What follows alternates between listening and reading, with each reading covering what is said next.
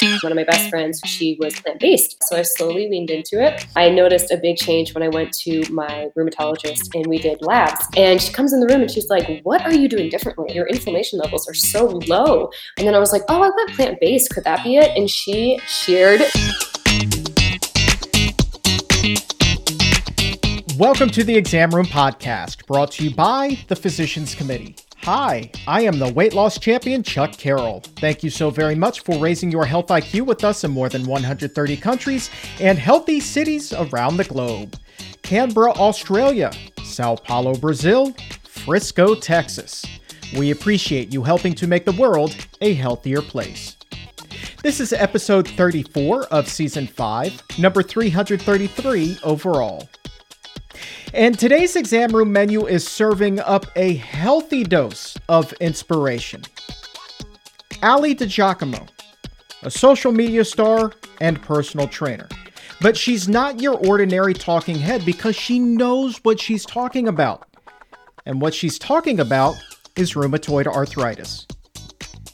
At one time, Ali had a promising swimming career, but RA forced her out of the pool. And she hid this painful diagnosis for years, embarrassed to share it at such a young age. But eventually, she could barely walk. She needed a cane and sometimes even a wheelchair. And she had so much fluid being drained from her knee. Her doctors told her that her joints looked like those of somebody who was 50 years older than she was. And so here's Ali, barely in her 20s at this point, trying everything and still in excruciating pain. But then she went to a plant-based diet.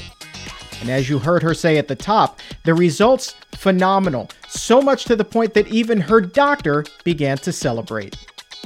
So today we are going to hear Ali's story and how she is inspiring millions of others now through her fun social media posts that document her struggles, but more importantly, her triumphs.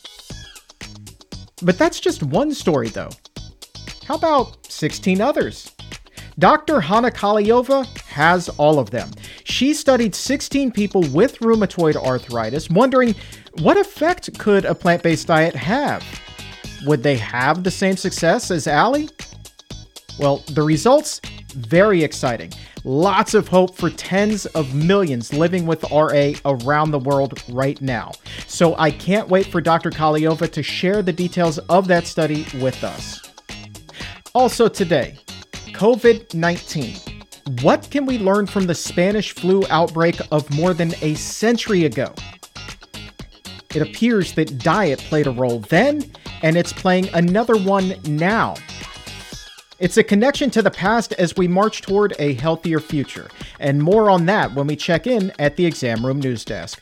But first, inspiration and hope. Ali DiGiacomo is thriving with rheumatoid arthritis, and what's powering her along begins with what's on her plate. Ali, thanks so much for being here. Thank you for having me. I'm so excited. I'm excited that you're here too, because you are a genuine, bona fide TikTok superstar. How many followers do you have right now? I think like 124,000, which is crazy. She says humbly, 124,000. No, that's pretty cool though. Like it's a fun message. And what strikes me is that TikTok is really skews to a younger demographic. And I know with my friends, when I was in my 20s, we certainly weren't talking about RA, but how many people are you hearing from who are your same age who are like, yeah, this is my struggle too?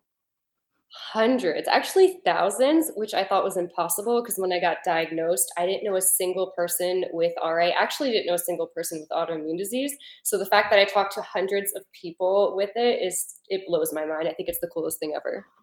I would imagine so. And that's kind of the cool thing about social media is that it brings this entire world together. You know, the distance is kind of irrelevant at this point. And that's really important when you're talking about spreading a healthy message. So you're 15 when you were diagnosed. I would imagine that was not the easiest thing in the world for you. At 15, you think like the world is your oyster. You don't have a care in the world. But what kind of symptoms were you experiencing and how is that affecting your quality of life? Yeah, so I was 15. I was at school at the time. I was actually at boarding school. And we thought actually it was a water polo injury. So I was at water polo practice and I was a really great swimmer. And I was unable to keep myself above water, which is very unusual for me. I had swam my whole life. When I got out of the water, my knee was about 2 to 3 times its size. So immediately we thought it was an injury. But I had to get my knee drained. So my knee aspirated, where they put a big needle in and they pull out fluid. When the doctor pulled out the fluid, he immediately said, "This seems like rheumatoid arthritis." This is before any testing, MRIs, or anything. And then a couple MRIs I had to get to, multiple knee drainings. A couple months later, I had surgery. And the surgeon saw my joint and he said that my joint looked like that of a 65-year-old person's joint. Mm. And I was 15 at the time. So the quality of life after that was pretty difficult. I actually didn't tell anybody at school about it. I was so young at the time, I didn't really think much of it. I was like, okay, I didn't really think it was going to be long term. I was going to have this for life. I kind of brushed it off because I did quite well after surgery. I didn't have to go on medication right away. I did have to give up sports for half a year, and it did ruin my swimming career. I was trying to go to university for swimming, and that's where it really hit me that this is changing my life. But I didn't tell anybody for a good 10 years that I had RA and that I was struggling with it. It's because I didn't know anybody who was dealing with that. And I didn't want to let my friends know. I don't know why. I was not like ashamed, but I was kind of embarrassed about it. Especially with my swimming career. And I was really embarrassed that I was no longer a great swimmer. So yeah, it did hit me mentally in high school, and I wish I spoke up about it sooner. And I really love to bring awareness, especially for kids with JIA, juvenile idiopathic arthritis, so they don't feel so alone.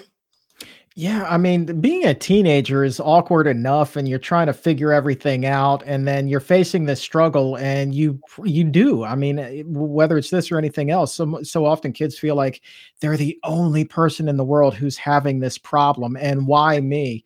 And so I think that it's really cool that you're able to put this out there. I would imagine, even now, especially being on TikTok, you're hearing from kids who are in high school who are like, "Oh my God, thank you." I am. Every time I get a message from a kid in high school, or even their parents, like I have parents reach out to me, like my teenager or my kid is going through this, like how can I help?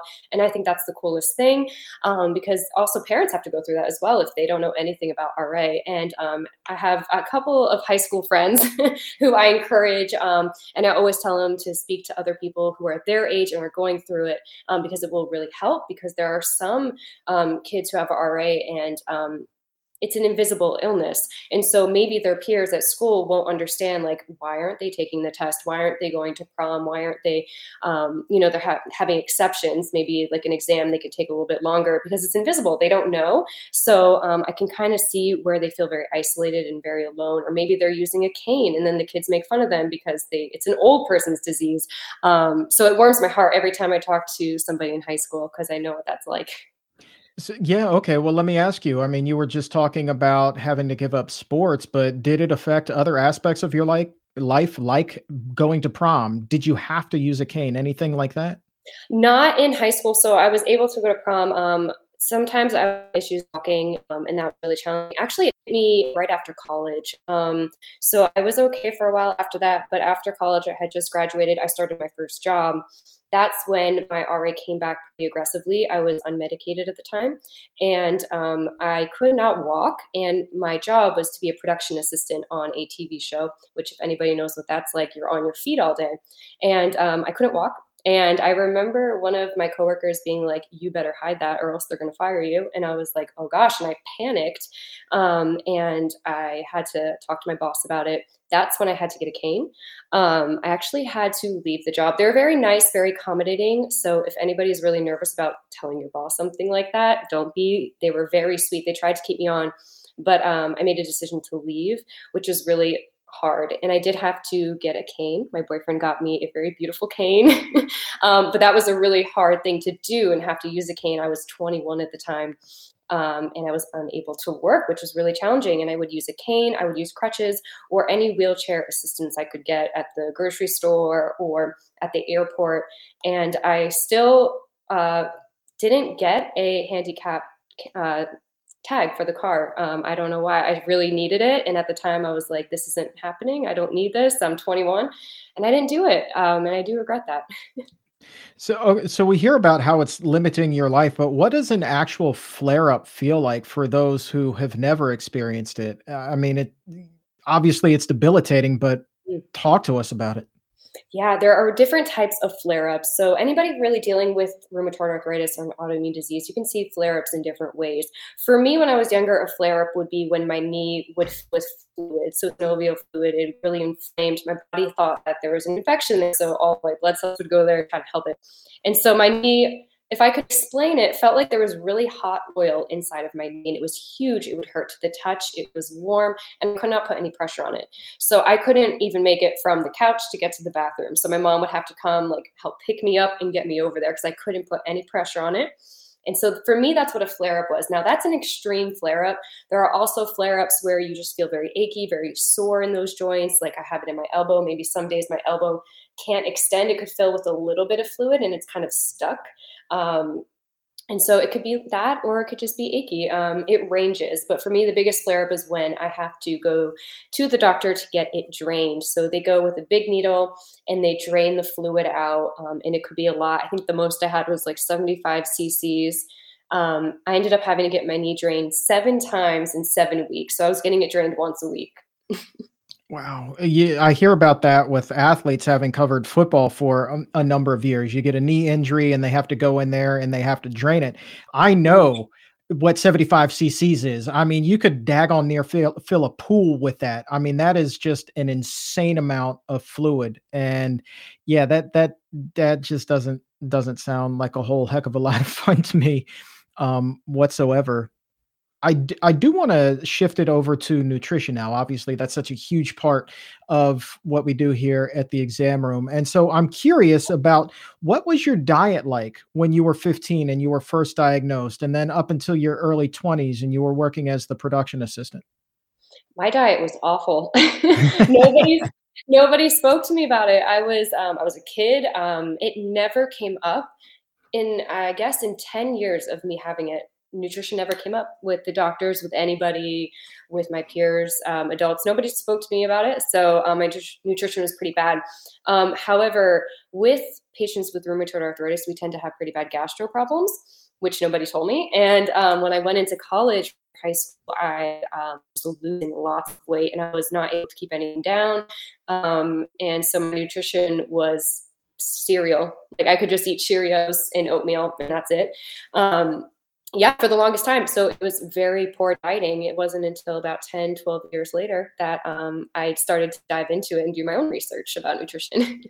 Yeah, that's a heck of a restrictive diet there. Cheerios and oatmeal. I would imagine that would get old pretty quickly. So how was that taking a toll on you, cardiovascularly, right? So you've been this athlete, you're swimming, I mean, tip top shape. You're having these flare ups, you're in pain. It's not exactly like you can go out running if you can't even make it to the bathroom. Nope. No. Oh no. I gave up fitness completely. Like completely gave it up. My doctors and my mom were like, you need to get moving. My mom was really encouraging me. And I just thought, how on earth do you expect me to move when I can't even make it to the bathroom? And I used to get mad. I was like, I have bad joints. At this point, I pretty much have joint damage in my right knee. And I just was in disbelief. I was like, I will not move. So I was eating unhealthy and I wasn't moving because I couldn't. And again, the doctors would encourage me to move, but it was kind of just like before I left the office, they'd be like, okay, maybe try to get a little bit of exercise in. Go ahead, go try this. And I'm like, oh God, I had no guidance. But yeah, so my health was just very poor. All right. So we've got Cheerios and we've got oatmeal, but I mean, like, were you going for comfort food at any point? Were there pints of ice cream that would disappear? Were there trips to the drive-through? What else was happening? French fries. That was another thing that didn't trigger me. I actually wasn't a sweet eater, so no ice cream for me, but all the salty things, which if you have already is not the best thing. Sodium, not good. And I would eat French fries, cheese plates. Oh my, the charcuterie boards. My boyfriend and I would just eat cheese plates all the time. meat on it too. I did eat meat back then. I was a little bit of a vegetarian, but I was just eating anything that wouldn't hurt. But no, not ice cream, but French fries all the way, like every other day. I got you. Yeah, you're not alone with that one either. That is for daggone sure. Were you Mhm. able to tell a difference like right away after you would eat something that was high in sodium? So French fries, it seems like you were able to at least tolerate, but were there certain foods that you were able to identify like, I know if I eat this, I'm going to pay the price for it? Oh yeah. Well, I mean, French fries, gastro problems would be okay, but joints would get inflamed. At this point, when I was just had a really poor diet, my joints were not great. And soy sauce was one of them. I did try to avoid soy sauce at the time. But at this point, with my poor diet, my joints just felt very achy. It wasn't until I really dived into nutrition and really changed my diet to plant-based that I noticed I felt better. So yeah, no, like everything, I was just achy all the time. So what made that connection for you? Was it as simple as, "Oh, when I eat this, this happens, so let me see if there is more of a connection here between what it is I'm eating and all of these flare-ups?" Oh yeah, I did notice that. So with like the sodium intake, I started cooking my own food, and I am a terrible cook. So it's definitely possible. I never cry, but I will cry in the kitchen. Like that is how awful of a cook I am. But I decided to start making my own food and cooking without salt, without all that sodium. And then I started to notice a difference. Like, wow, okay, they put a ton of sodium in food when you eat out. And because I'm a terrible cook, my boyfriend and I were always eating out constantly, even like right before COVID, just always eating out. And when I noticed when I cooked at home, I would feel a lot better. So, There you go. So that was kinda like the precipice for all of mhm. this, right? It planted the seed, and then I'm assuming then you just kinda went down that rabbit hole like so many people do, and you start looking at more and more and more things. You get on Google and finally it takes you in a healthier direction. Oh yeah, and then I started. So as I said, I didn't know anybody with RA, so I started my Instagram account, and just because I needed to reach out to people who were going through the same thing, and through that I met hundreds of people with RA. One of them being one of my best friends who lives out in San Francisco, and I noticed that she was plant based, and we never really talked about it, but then she casually talked about it with me and was like, "Hey, have you ever thought about this?" And I was like, "I don't know, it sounds too hard." And she says, "Well, it really like helps me." And I was like, "Okay, I will do anything." Like I tried all the diets, Chuck, like AIP. I did all of them you could possibly try, and none of them really helped. But when she said that, I was like, "All right, I'm going to try." So I slowly leaned into it, and I noticed a significant difference, enough to celebrate. And then there was this one time where I introduced dairy back into my diet. I think somebody was cooking for me, and I just started eating it again. And after about a week or two, I felt awful. And that's when it hit. I felt so sick. My joints were really achy, and I've never experienced achiness like that. Like my whole body was achy. And I was like, what did I do? And I was like, oh, wow, I've been eating dairy for 2 weeks. And so then I cut it out completely. And I noticed a big change when I went to my rheumatologist and we did labs. And she comes in the room and she's like, "What are you doing differently? Like, what's happening? Your inflammation levels are so low. Like, we won't even need to test you next time." And I was like, "I don't know. Like, I don't know what's happening." And then I was like, "Oh, I went plant based. Could that be it?" And she cheered. She started jumping up and down and she was clapping for me. And it was a great celebration. So that is actually the first time nutrition came up in a conversation with doctors. And that was about 12 years after my diagnosis. Okay, so you had an undercover plant-based doctor basically? Like, why in the world didn't y'all have that conversation sooner, Allie? I know. I said that to her, and she was like giving me all these podcasts and these recommendations, and she was giving me high fives, and it was the best appointment I've ever had.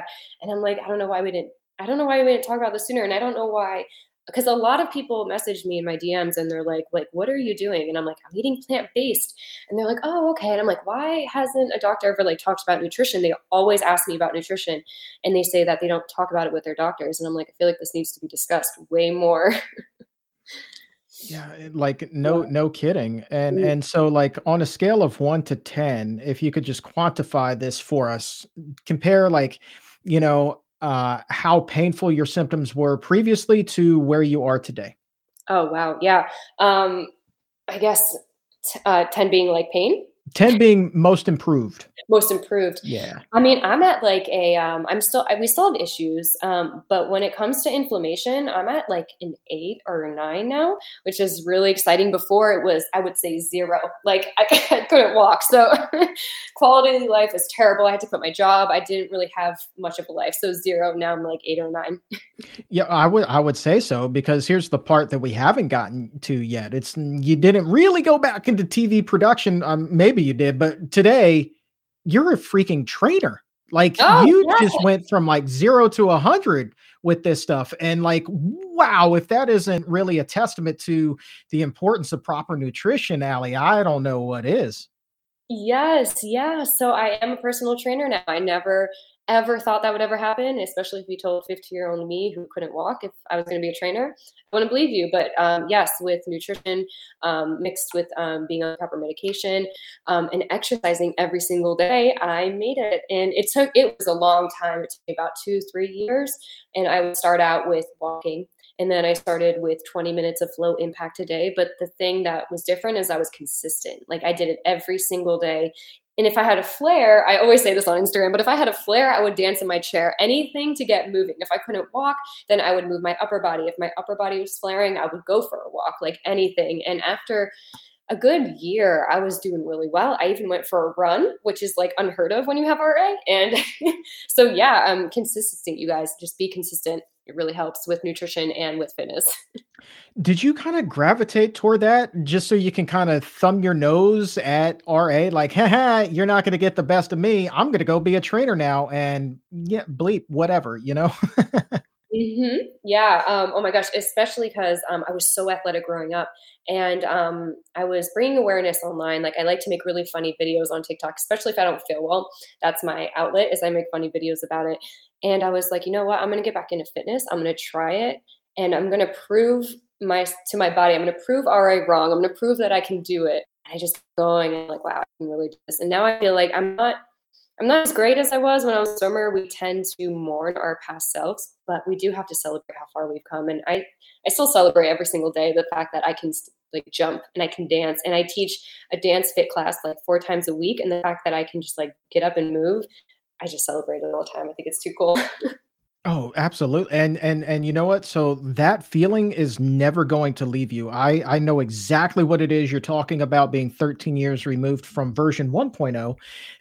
And I still identify so much with that old person. It makes me appreciate this new body that I'm still inhabiting, and all of the things that I'm able to do now that once just seemed like a complete pipe dream. So I guarantee you 13 years from now, 20, 30 years from now, you're going to have that same enthusiasm. It's never going to leave you. I promise. No, I'm still so excited. Oh my goodness. That's why I bring awareness and I make really funny videos every day because I'm just so excited to move. That's awesome. Okay, so we know what the old diet looked like, and we know that now you're eating a plant-based diet, but let's dive into some specifics there. When we're talking about what are the favorite foods of Ali DiGiacomo, what are we talking about? Oh my goodness. Okay. So like I said, I'm not a good cook, right? And you don't have to be like, I'm awful. So I tend to eat the same things every day. For me, it's a quinoa bowl. Like, we'll start with overnight oats in the morning or some type of oatmeal with lots of berries and fruit. And then a quinoa bowl full of veggies. Those are my go-to. I call it like the refrigerator meal. Like just go in your fridge, grab any veggies you have, heat them up on a pan with some quinoa, something crunchy in there to make it fun, and that you're good to go. It's so easy, you guys. I swear, if you can't cook, I promise you can do that. It's so easy. Oh, that sounds really good, actually. And yeah, that's kind of what I discovered too. It's like just grab the stuff that's in your fridge, and like 9 times out of 10, it's gonna go so well together with like no effort. It's Mhm. amazing. Like I always talk about the kitchen sink salad. So you've got your quinoa bowl. I've got the kitchen sink salad where it's just like, okay, what vegetables do I have in there that I can roast? Oh, okay, boom, let's throw that on a bed of greens. And it's always flipping delicious. Yeah, yeah. Always, It's always. really, yeah. Yeah. And people are like, "How are you doing a plant-based diet? Like, it's so hard." And I'm like, "It's really not." Like, and I can't cook, and I'm telling you that. Like, people think they have to be professional, like chefs, to do it. And I'm like, you guys know, like, I just eat oatmeal and quinoa, and I'm good. Yeah, really. So Yeah, but and I do try to venture out and make really fun bowls. Like there are so many recipes online, and I know you have your nice cream, which I'm gonna have to get the recipe for that because I always hear you talk about that. And get some nice cream. Oh my goodness, no, it's so much fun, and I feel better, and it's more fun to cook when you feel better afterwards too. Oh, no question. No question whatsoever. And yeah, I will definitely hook you up with that. And then I'll give you the base and then you can kind of tinker with it and make it your own, right? So it's kind of like the quinoa bowl. There's nothing you can put in there that's really going to make it suck except for onions. I wouldn't recommend putting onions or garlic in there. Um, but let's talk seriously, like right now. I want to talk about, you say that you are still using medication, which is great. So you're kind of using what we have as far as, pharmaceuticals, whatever it is that you want to call it, but you're using that in addition to nutrition. So you're kind of getting that 1-2 combination. Now, here's why I bring this up. Because there is a segment of the population out there who is very much anti-traditional medicine, and a lot of times believe that if you go the holistic route, that can be everything. And Ali, I wish to God that that was the case for everything. It's not, though. And so, how do you deal with that type of criticism? Oh goodness, I call them the medicine shamers. And people in the autoimmune disease community deal with that a lot. That's actually something I struggled with mentally when I was going through it. Is you wouldn't expect, but a lot of people would slide into your DMs and be like, "You shouldn't be on this medication, and you really need to do this." And my favorite line is they come at me and they're like, "You need to be plant based," and I'm like, ma'am, I am a trainer, like I am plant-based. Yeah, and they come at you and it's really difficult, especially like if you don't know anybody in the community. You can have friends and even family, like family will reach out and be like, you really shouldn't be on these toxic drugs, and you're like, listen, I don't want to be on these drugs, but I need them to live. And for me, it did help me live. They helped me walk. And so I'm always advocating for this, and I'm all about balancing. Like, do the holistic approach on top. If you need the medication, take the medication. Do both of them. If you're able to live holistically on that, then that's great. I cheer you on. That's awesome. But some of us can't, and so just don't put us down because we don't want to inject ourselves once a week. It's not fun. I promise. I know I make funny videos about it, but we really don't want to shove a needle in our thigh every week. But it does help us live. But I think it's best to do the two. So don't just take medication and go to McDonald's every day. Some people do that. Sometimes their doctors, unfortunately, don't tell them about the holistic approach. And so some people see a naturopath as well, which I think is great. But yeah, do both. Do health and fitness. If you need medication, okay, that's great. Do all of that. Work with your doctor. Talk to your doctor about nutrition. Don't be afraid to speak up about it. I know it gets a little nerve-wracking when you get to the doctor's office, but I like to keep a list. I get in there and I'm like, let's go over all these things. So yeah. No, that's cool. And the way that I look at that with RA or any other condition is that, think about how much more medication you would need if you weren't eating a plant-based diet, right? Like it's night and day. You were just talking about Right, yeah. people will take the meds and go to McDonald's. I guarantee you that crew is not working as a personal trainer either, and they're going to be far more prone to flare up. So you do get an incredible quality of life. And I do wish personally, I can't speak for the organization, that there wasn't so much shame associated with it. And I know that there's also guilt that can come in. You were just talking about feeling guilty from time to time. And so, just do the best that you can do with all of the tools that you have available. And that's, Yeah. again, not me speaking for the organization. That's just me speaking from my heart. So Yeah. And listen, if you do both, like if you say like me, I got a plant-based diet, I was able to go down on my medication, which I was think that was really great. So after that appointment, we lowered one of the nasty drugs that I'm on, and we celebrated that. That was really cool. So yeah, if anything, maybe you can start lowering it. I'm not going to be off of it, probably they said ever, but I mean, going lower is just, that's awesome. So I'm going to continue, with nutrition and fitness. And I really encourage every spoonie to do that. For sure. And look, obviously you're just one story, but we just did this incredible study here at the Physicians Committee looking at the benefits of a plant-based diet specifically for people who are living with RA, and the benefit, the improvement that they experienced was off the charts, just like yours.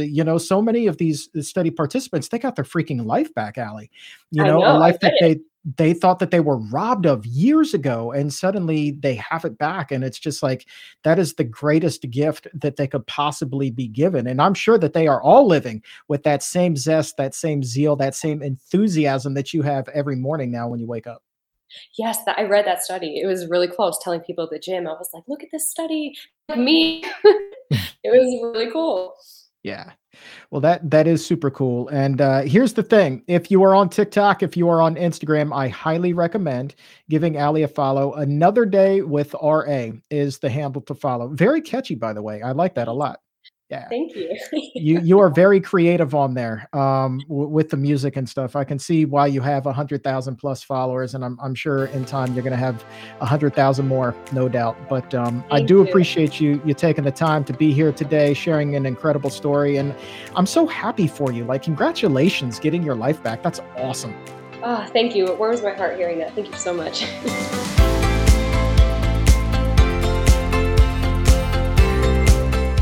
What a great story.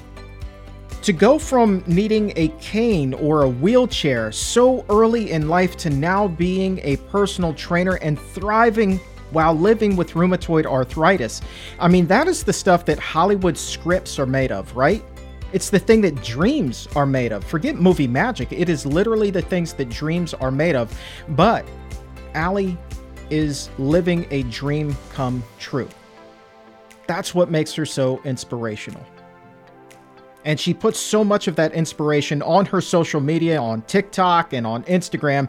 And even if your childhood is many years in the rearview mirror, I guarantee you watch some of her posts, you're going to feel young again. There's no doubt about it. She's just that much fun. She's so good at what she does on there. So we have links to her Instagram and TikTok accounts right now in the episode notes for you. So often I hear from you guys wondering, is there a good plant-based doctor near where I live? Here's your solution. The Barnard Medical Center. Telemedicine visits are available in a large portion of the country, so schedule an appointment today.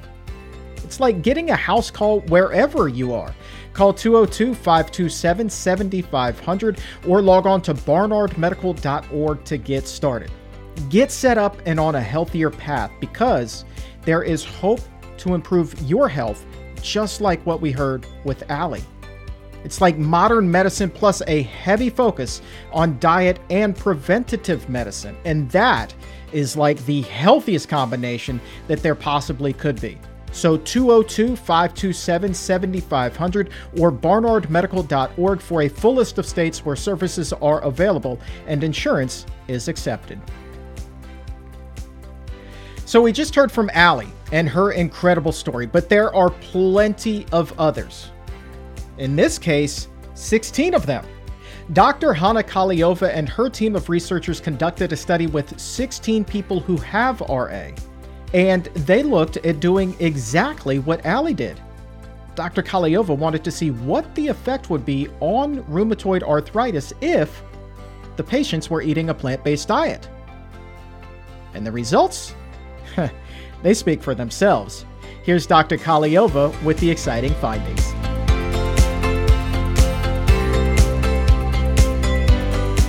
Dr. Kaliova, thanks for being back here. Thanks for having me, Chuck.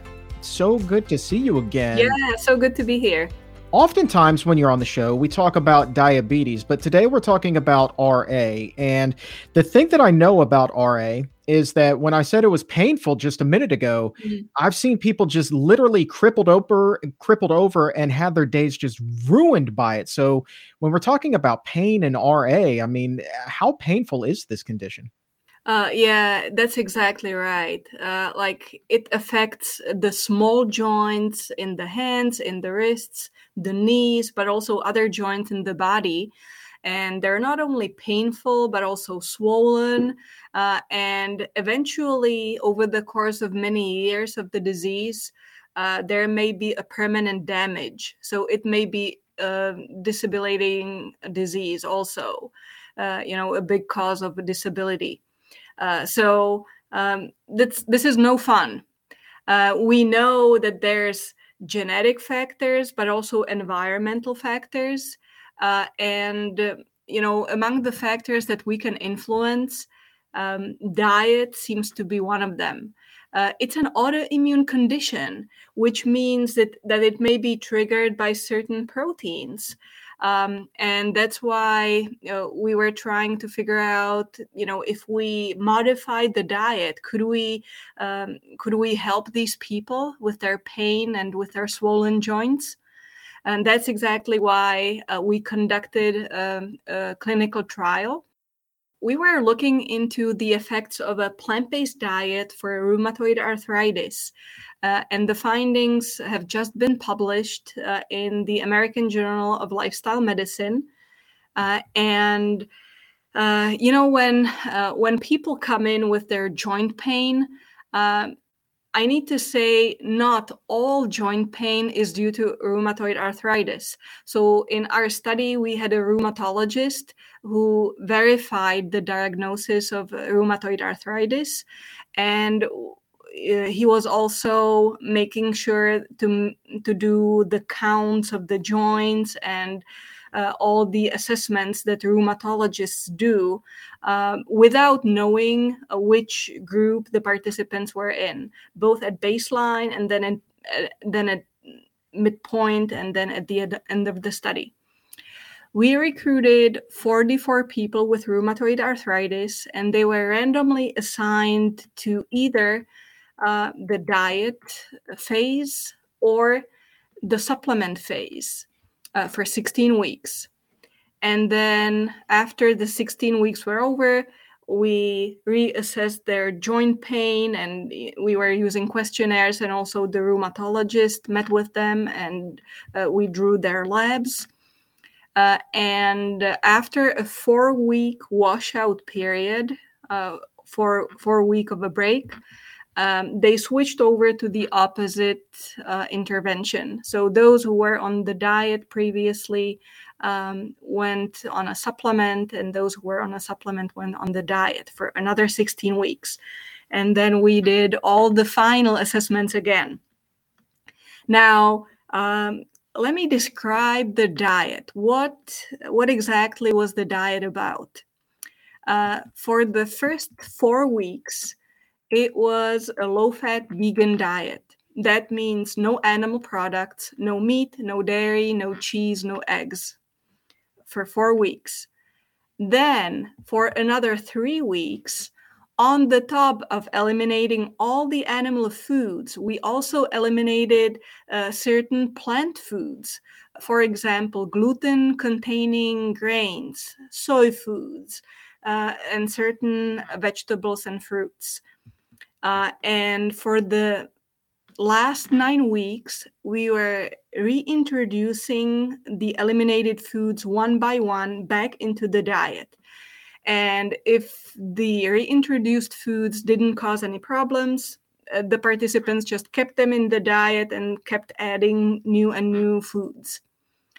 However, if, let's say, introducing potatoes back to the diet caused a lot of joint pain and the joints were swollen again, then the potato was just out of the diet again, and we were testing other foods, which provided each participant with individualized food triggers that would cause the joint pain and swelling.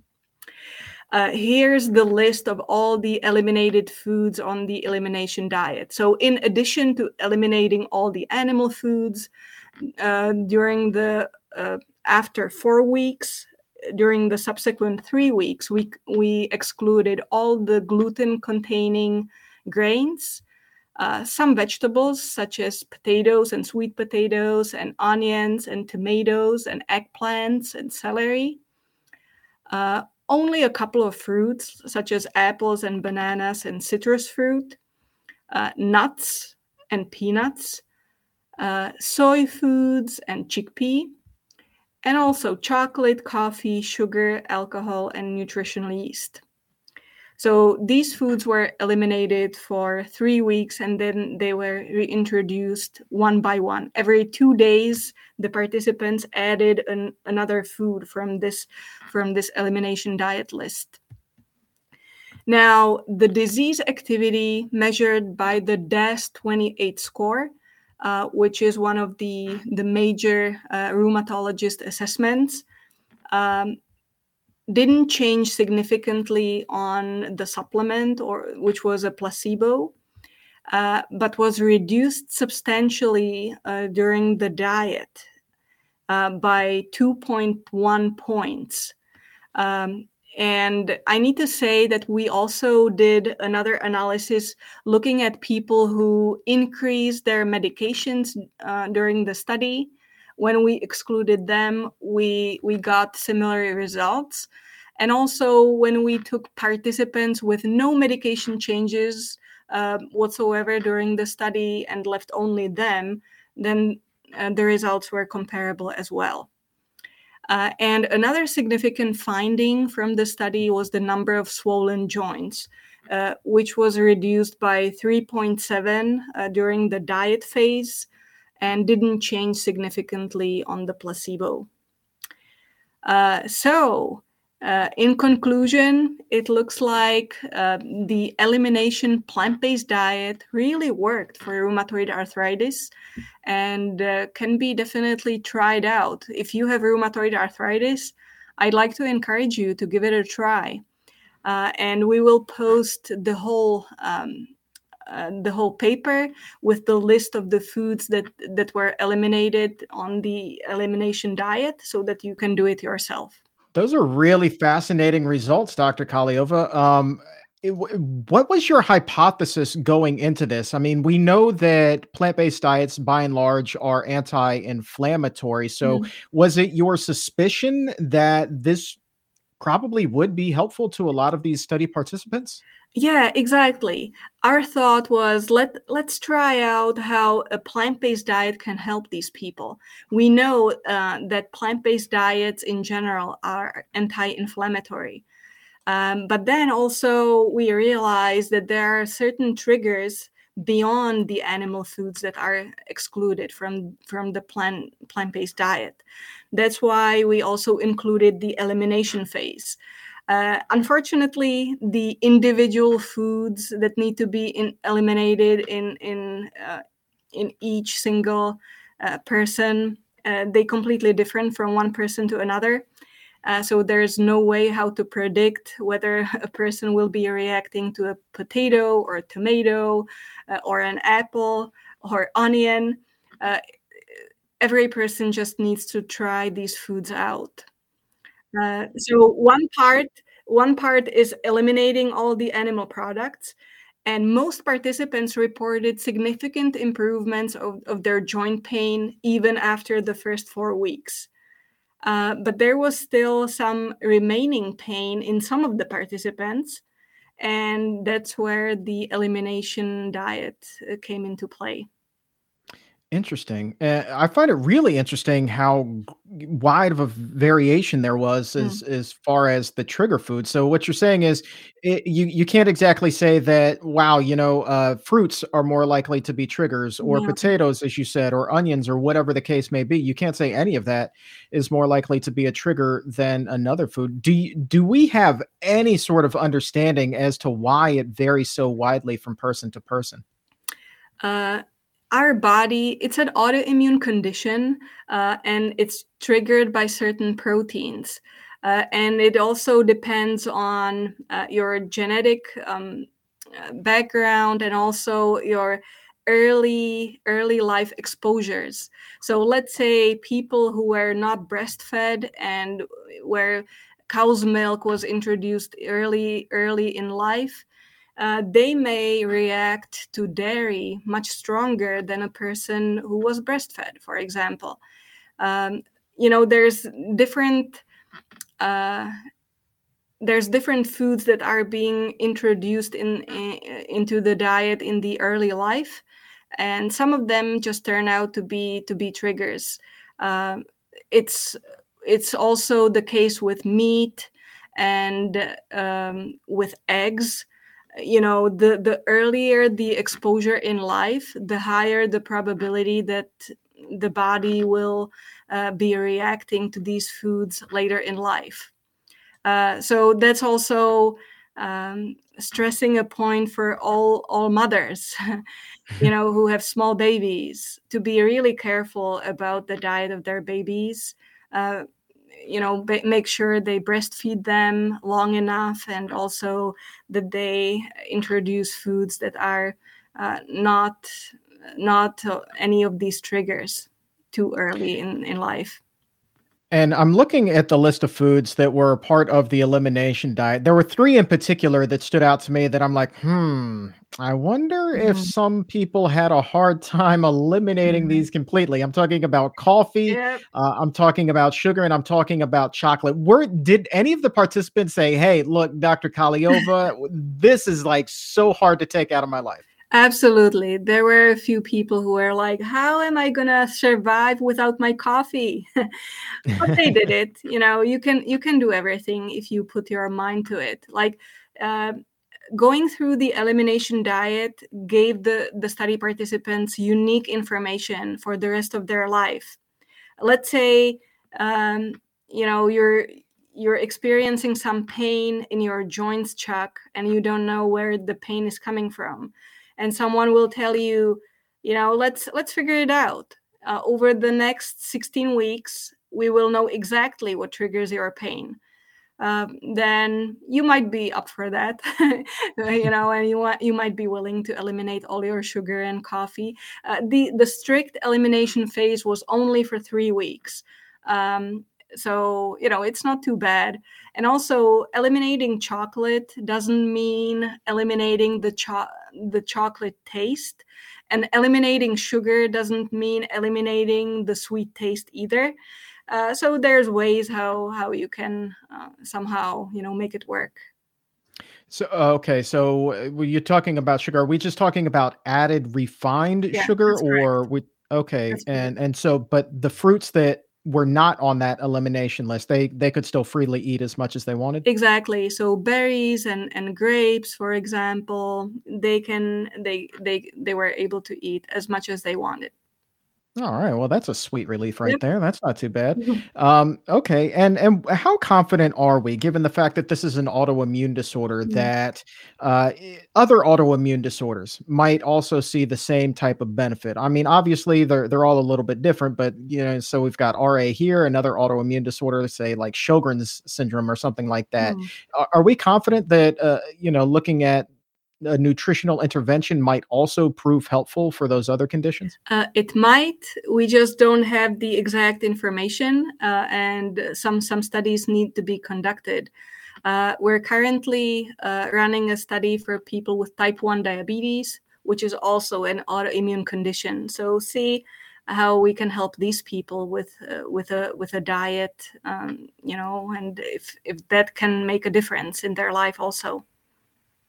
And what final question? I mean, what was the takeaway for the participants? I mean, was it really kind of eye-opening for them if they saw real positive results? Like, wow, I've been looking for something like this my entire life, and now, oh my goodness, it's not medicine, it's not this, it's not that, it's food. Food seems to be kind of like something that can really help me out here. Was there a lot of surprise among them? Absolutely. For the first time in their life, they saw relief by something as simple as nutrition. And, most of them were super grateful for this experience because that informed them for the rest of their life. Dr. Kaliova, medicine woman. I love it. You always bring the knowledge. So today is no different. So thank you very much for being here. Thank you so much, Chuck.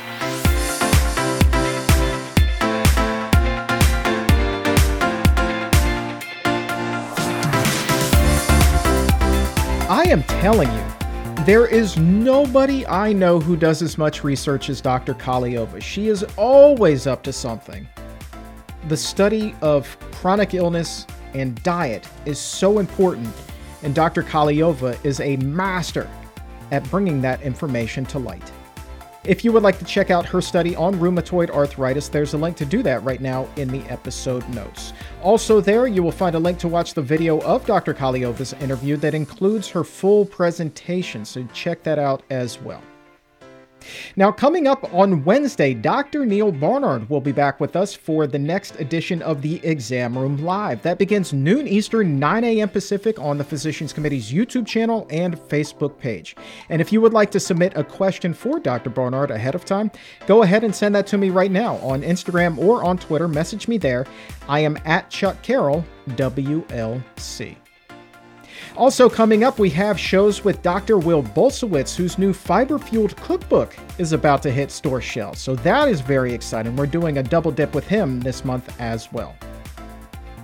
And finally today, there's new evidence that a plant-based diet can be used as a powerful tool in the fight against COVID-19. For details on that, we head to the Exam Room News Desk. Answers to our current pandemic should be learned from lessons in the past with the deadly Spanish flu outbreak of more than a century ago. It was an outbreak that claimed an estimated 50 million lives.